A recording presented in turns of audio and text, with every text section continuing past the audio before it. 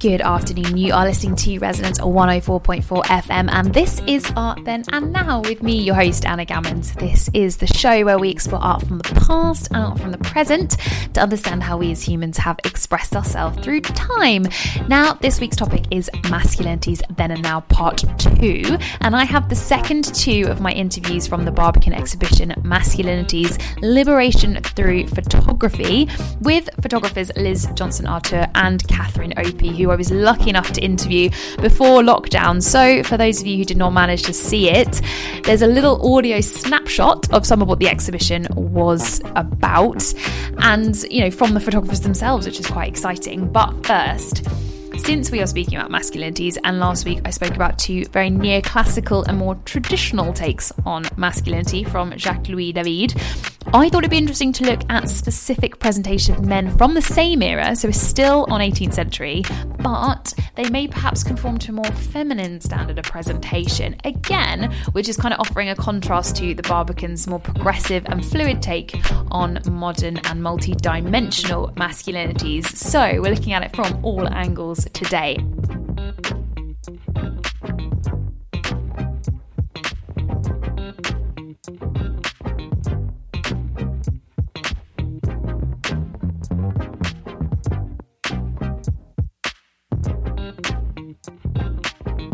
Still do want to preface this conversation by saying that I personally do not believe that masculinity pertains to being a man. I believe it's a social construct, but it is interesting to compare and contrast expressions of masculinity through the ages, if nothing else but to see how we have evolved as humans. And the macaroni is the trope I wanted to explore today, and this is kind of the 18th century equivalent to the 21st century metrosexual, which loosely translates by the Oxford Dictionary as a young urban heterosexual male with liberal political views, an interest in fashion and a refined sense of taste. So I love that the 18th century kind of had its own version of that, and I kind of like to think of it as drag before drag was an acceptable thing back then. But it might help if you actually Google the word macaroni followed by 18th century so you can get an idea of what it is I'm talking about and get a visual. Otherwise, if you just Google macaroni, you're going to end up with delicious pasta. That's not what we want. We want macaroni followed by 18th century or man, if you want to add that too, and then you should get a load of images come up of what it is that I'm talking about. So the origin of macaroni originates from the 18th century off the back of the trend for young aristocratic men to go on what's called the Grand Tour of Europe and really see the world.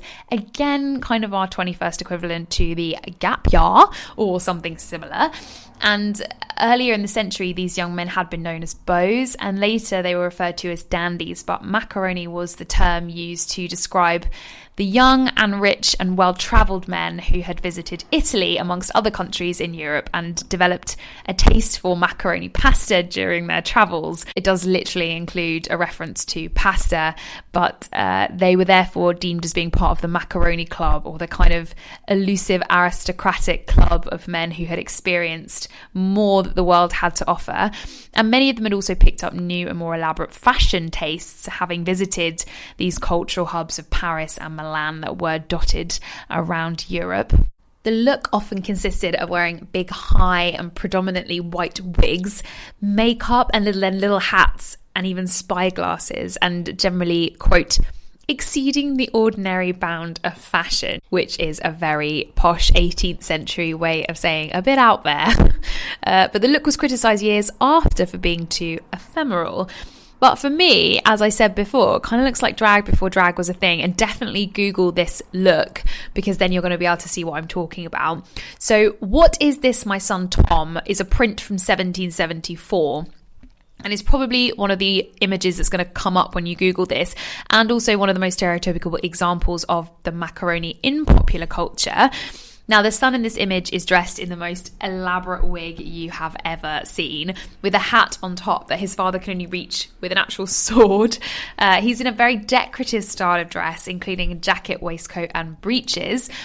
And satirical prints were probably the most common circulation of this image of the macaroni as well. Satirical images were quite common during this time, especially in the UK and in France, and, well, I suppose most of Europe really, but in particularly this era. And Mary and Matthew Darley, they were an engraving shop and print seller and would sell the satirical prints of this image in the West End of London. And it became so popular a shop that it became known as the Macaroni Print Shop because this image was so prevalent at the time. Now, I found this description on History Today website, and it's an extract from Smollett's novel Roderick Random from 1748, where he describes Captain Whiffle. So I'm going to read this in an 18th century posh voice. So, overshadowed with a vast umbrella, dressed in this manner, a white hat garnished with a red feather adorned his head, from whence his hair flowed upon his shoulders in ringlets tied behind with ribbon. His coat consisting of pink-coloured silk, lined with white by the elegance of the cut, retired backwards, as it were, to discover a white satin waistcoat embroidered with gold, unbuttoned at the upper part to display a brooch set with garnets that glittered in the breast of his shirt, which was the finest cambric edged with right Mechlin. I think that's how you say that.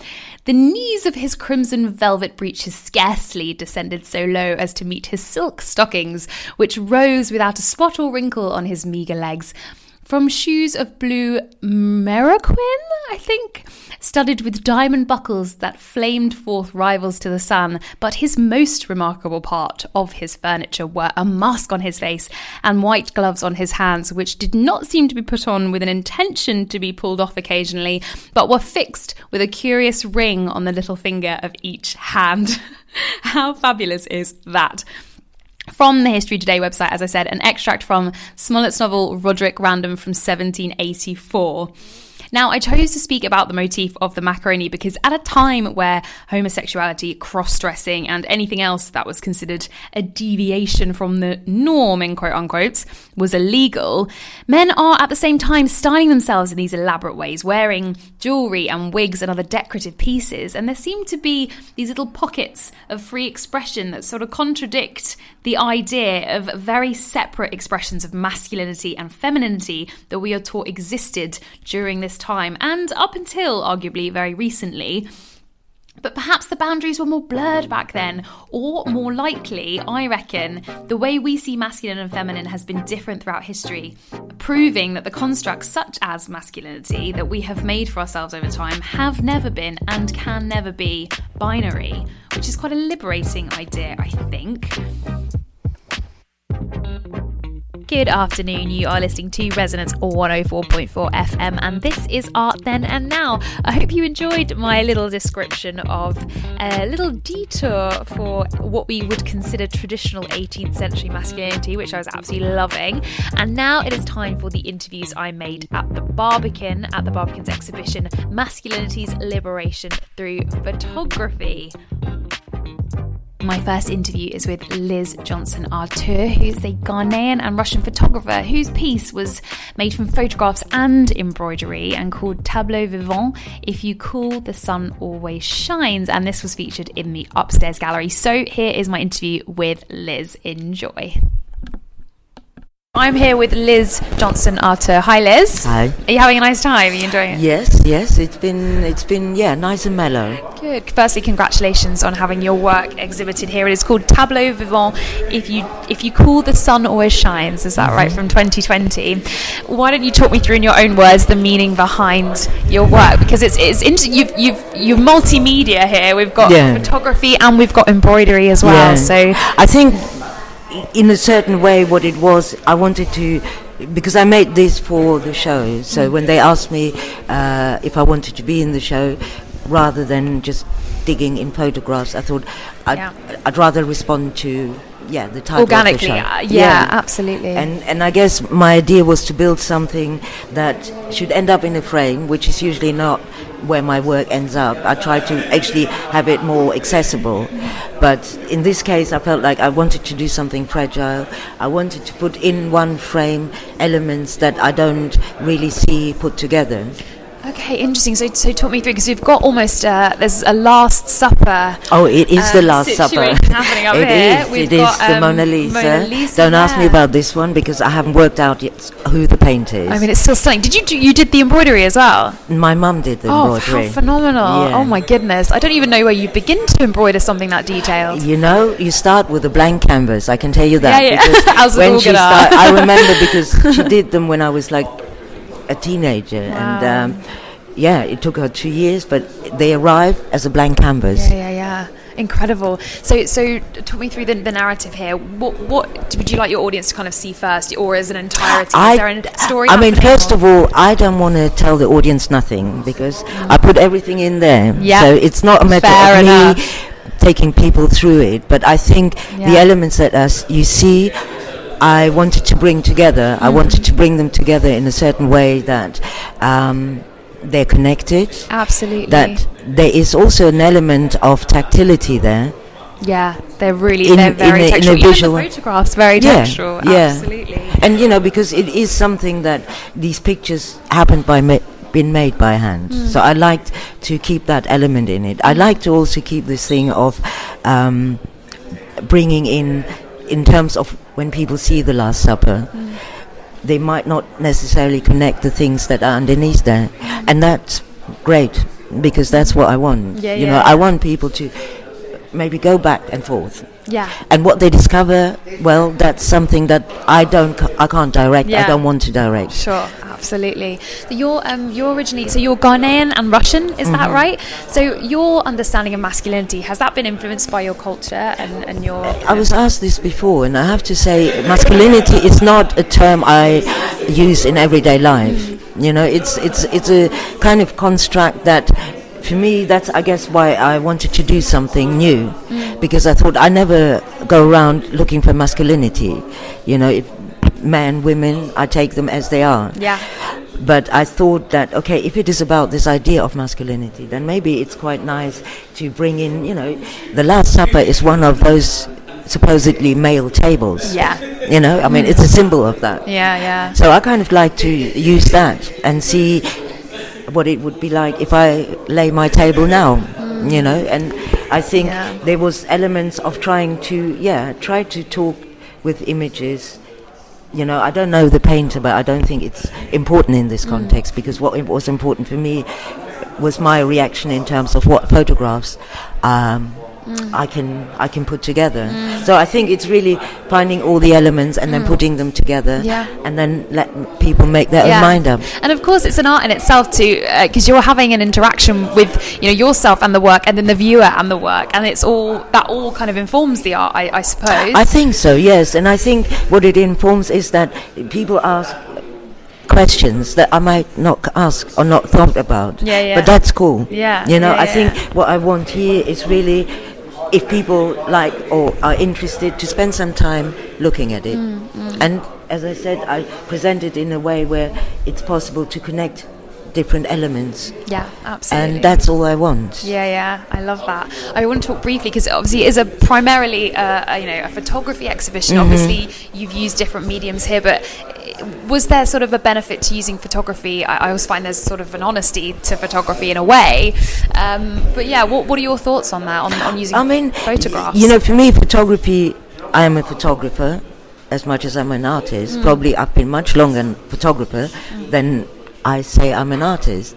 But I think what it is for me is that photography is the base of the things that I do. I try not to use other people's work, but because it's my mum, I thought she'll be okay. Absolutely, yeah. So, but my response is photographic. But photographic, again, like masculinity, it doesn't have to be on one surface.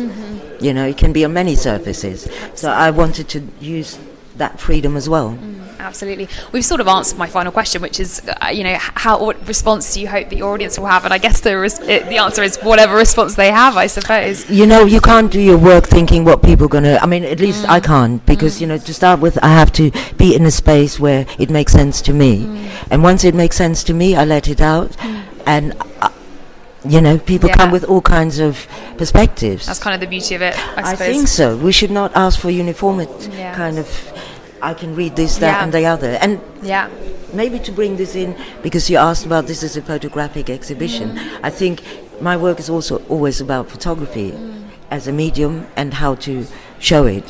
So this is part of that as well. Absolutely. I like that your ethos as an artist seems to fit very nicely into the way that we're trying to present masculinity, which is that it doesn't have one form, it has many forms. And where do you start? Yeah, absolutely. And who is going to wear the coat? It's for sure. Liz, thank you so much for talking to me today. It's been a pleasure.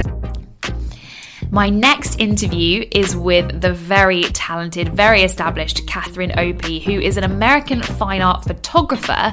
She actually had 2 pieces of work featuring in this exhibition, one called Being and Having from 1991, where her friends from the LGBTQIA+ community use masculine, in quote-unquote, accessories to challenge stereotypes, which was a fantastic display.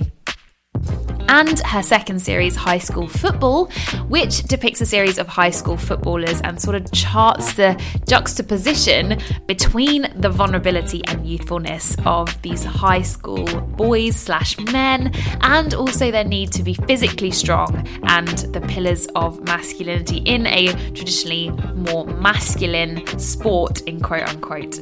So enjoy. This is Catherine Opie. So I'm here with Catherine Opie. Hi, Catherine. Hi. Are you enjoying the exhibition? Congratulations. Yeah, I flew in yesterday from Los Angeles, so this is my first seeing it, as it is for the other press preview people. And I think it's quite an amazing exhibition, actually. I think it's fantastic. And of course, you've got 2 pieces, 2 series of pieces here. You've got High School Football, and of course, you've got Being and Having from 1991.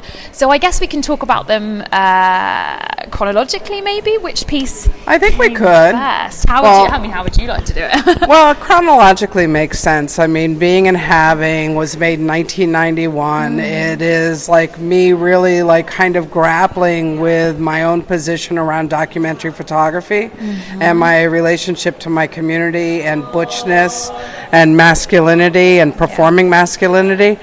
So it was at a moment in time where I had moved to LA from San Francisco. I had gotten through grad school, and I was trying to figure out how to navigate the lesbian community of Los Angeles, which was quite different than San Francisco, actually. Really interesting. Yeah. In what way? Well, it was a very lipstick kind of lesbian femme model. Okay. And so us butches were a little lost in that community. Okay. And so I had finally found my little group of friends, and we started wearing fake mustaches and beards to go and hang out at the Palms, which was the only 7-day-a-week lesbian bar in LA, on our motorcycles. Okay. And we would offer women rides home at night, but they wouldn't really take us up on it. I think they thought we were really oh, what's wrong with them kind of thing. Wow. And then through it, I decided it would be amazing to make a very conceptual series of portraits of my friends with all their fake names with plaques underneath on that bright yellow background. Yeah, that bright yellow background is really quite poignant. Is there what's the thinking behind the bright yellow? Because it's they're very confronting, aren't they? And that colour helps them so bold. Well, the color pops it, and yellow is kind of thought of as a color that's not good for skin tones. So when you're dealing with this face that's kind of cropped, they're portraits, but they're not portraits in a classical sense of portraits like what you're seeing down here with High School Football. Yeah. So it's again trying to mess around with what a good portrait is to a certain extent. Yeah. And so they're horizontal versus vertical. The head is cropped, but the facial hair is all about its fakeness, as well as the fact that some of them seem real, and you're in between this moment of wondering, are these men or who are these? And so you were confronted in a certain way with that performance. I mean, it seems to highlight the idea of it's very much a construction. Masculinity is a construction, hence you're physically constructing it with your friends. I thought that was a really interesting idea. Let's talk about high school football. Can you talk me through your ideas behind that? And then I want to be a bit more, well, I was going to say intrusive, but I want to talk more about your photography absolutely process. I mean, high school football, I think people were quite surprised when all of a sudden I was making these landscapes and portraits, and it actually came from having to go to my wife's home in Church Point, Louisiana for 10 days in August for a summer vacation. Right. And I was looking at her going, what am I going to do for 10 days? Well, on that side of the family, I have 25 nieces and nephews, and all the nephews, being Louisiana boys, all play football. Right, okay. And so I asked one of my nephews if I could come down and photograph his practices, and then it just struck me as this extension of American landscape, because all the different work has explored ideas around our relationship to community and identity. Absolutely. And so high school football was also, at this moment in time in 2008, we had been at war for at least 7-8 years at that point. Yeah. And what is it, in the same way that I was photographing my friends in the early 90s in terms of the vulnerability of AIDS and the decimation of that within my own community, I realized that masculinity in these young men is also fragile. Yeah. Because an enormous amount of them have bodies trained to really be soldiers as well.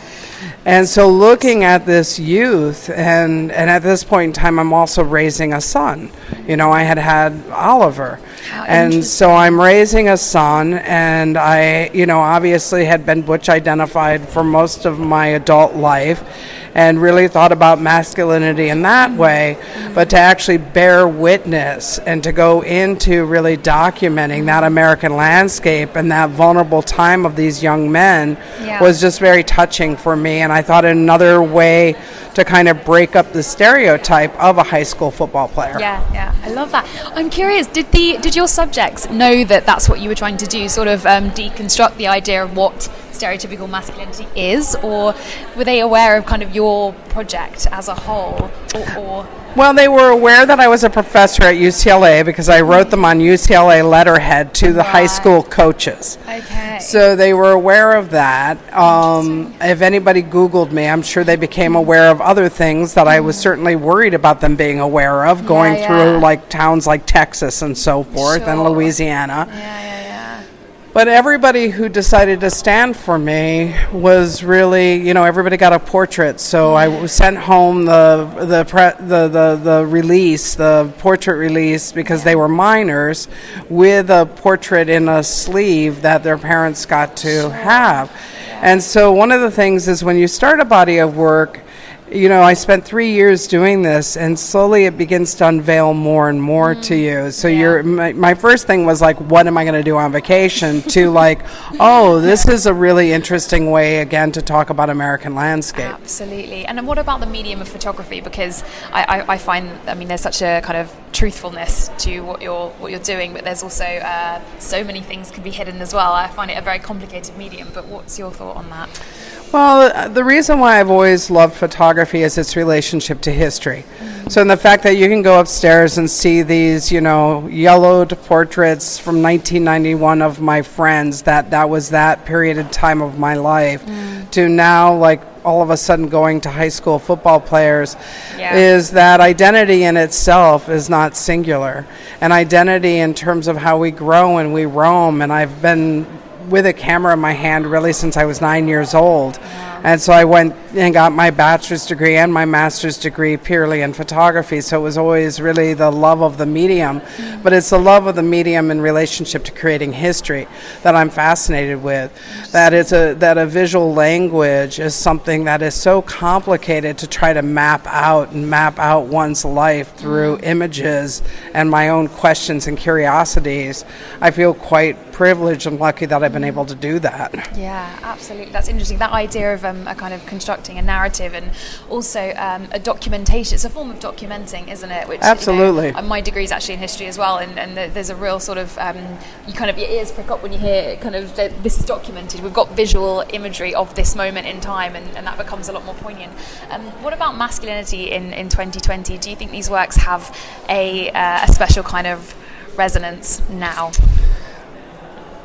It's a big question because it's something that we're grappling with all the time. It's something that my son just turned 18 this month. Wow. And big age. and he's grappling with as well. And I think that one of the things that I've noticed in terms of the younger generation is that they don't necessarily, at least the urban, he's an urban kid. He's grown up in Los Angeles, but he doesn't feel like that there's any kind of way of being a man. You know what I mean? That's positive. And maybe that's because he has 2 lesbian moms as well. I mean, that could be that as well. Have a little influence on it. Sure. I tried to raise a good feminist. Yeah. Good for you. But I think that even with his friends, like what I've really noticed is just this ability to which they're not divided in relationship to gender. It's just like all of both women and young girls and young men hang out together and form a sense of community, which where before it used to be more separated, or even gender was more separated in relationship to how you even traversed a toy store. Absolutely. There was the girls section or the boys section, and then they're realizing that that it needs to be more fluid. So I think there's a lot more fluidity around it, but I think that there's a lot at stake for young men too, in terms of feeling that they're kind of thought of as the pariahs of society at this moment in time. Yeah. And I think that all of us need to have empathy, but at the same time still teach what feminism really is about. And feminism isn't about saying, "Oh, you bloody bloke," It's about the fact that we're here to understand equality and equal rights. Absolutely. And what being human means is to have empathy. And so I think that's still very much needed, but I think exhibitions like this begin to break down those stereotypes and create larger discourses and conversations in terms of representation, and that's what we just hope for, really. Absolutely. That's fantastic. And you've sort of answered my final question, which is, what do you hope the response from the audience will be to your work? But we've kind of answered that, really. Break down those boundaries, I suppose. Yeah, I suppose break down. Like, even when you go over here to these 2 portraits, just Connor and Stephen are totally different in terms of the way that they're performing. Yeah. I mean, he's got his Superman shirt on, but he's got this little Band-Aid, which is really nice, and then Connor is holding the football as if it's like he has to protect it in some kind of way. It becomes very, very tender. Sure. And then how it's like this sewn up uniform on the side, and even his look. So in just this as a juxtaposition shows you that, like, it isn't one way. There isn't a stereotype, that it's again about being human. Fantastic. Catherine, thank you so much for talking to me. It's absolutely. Pleasure. Thank you so much.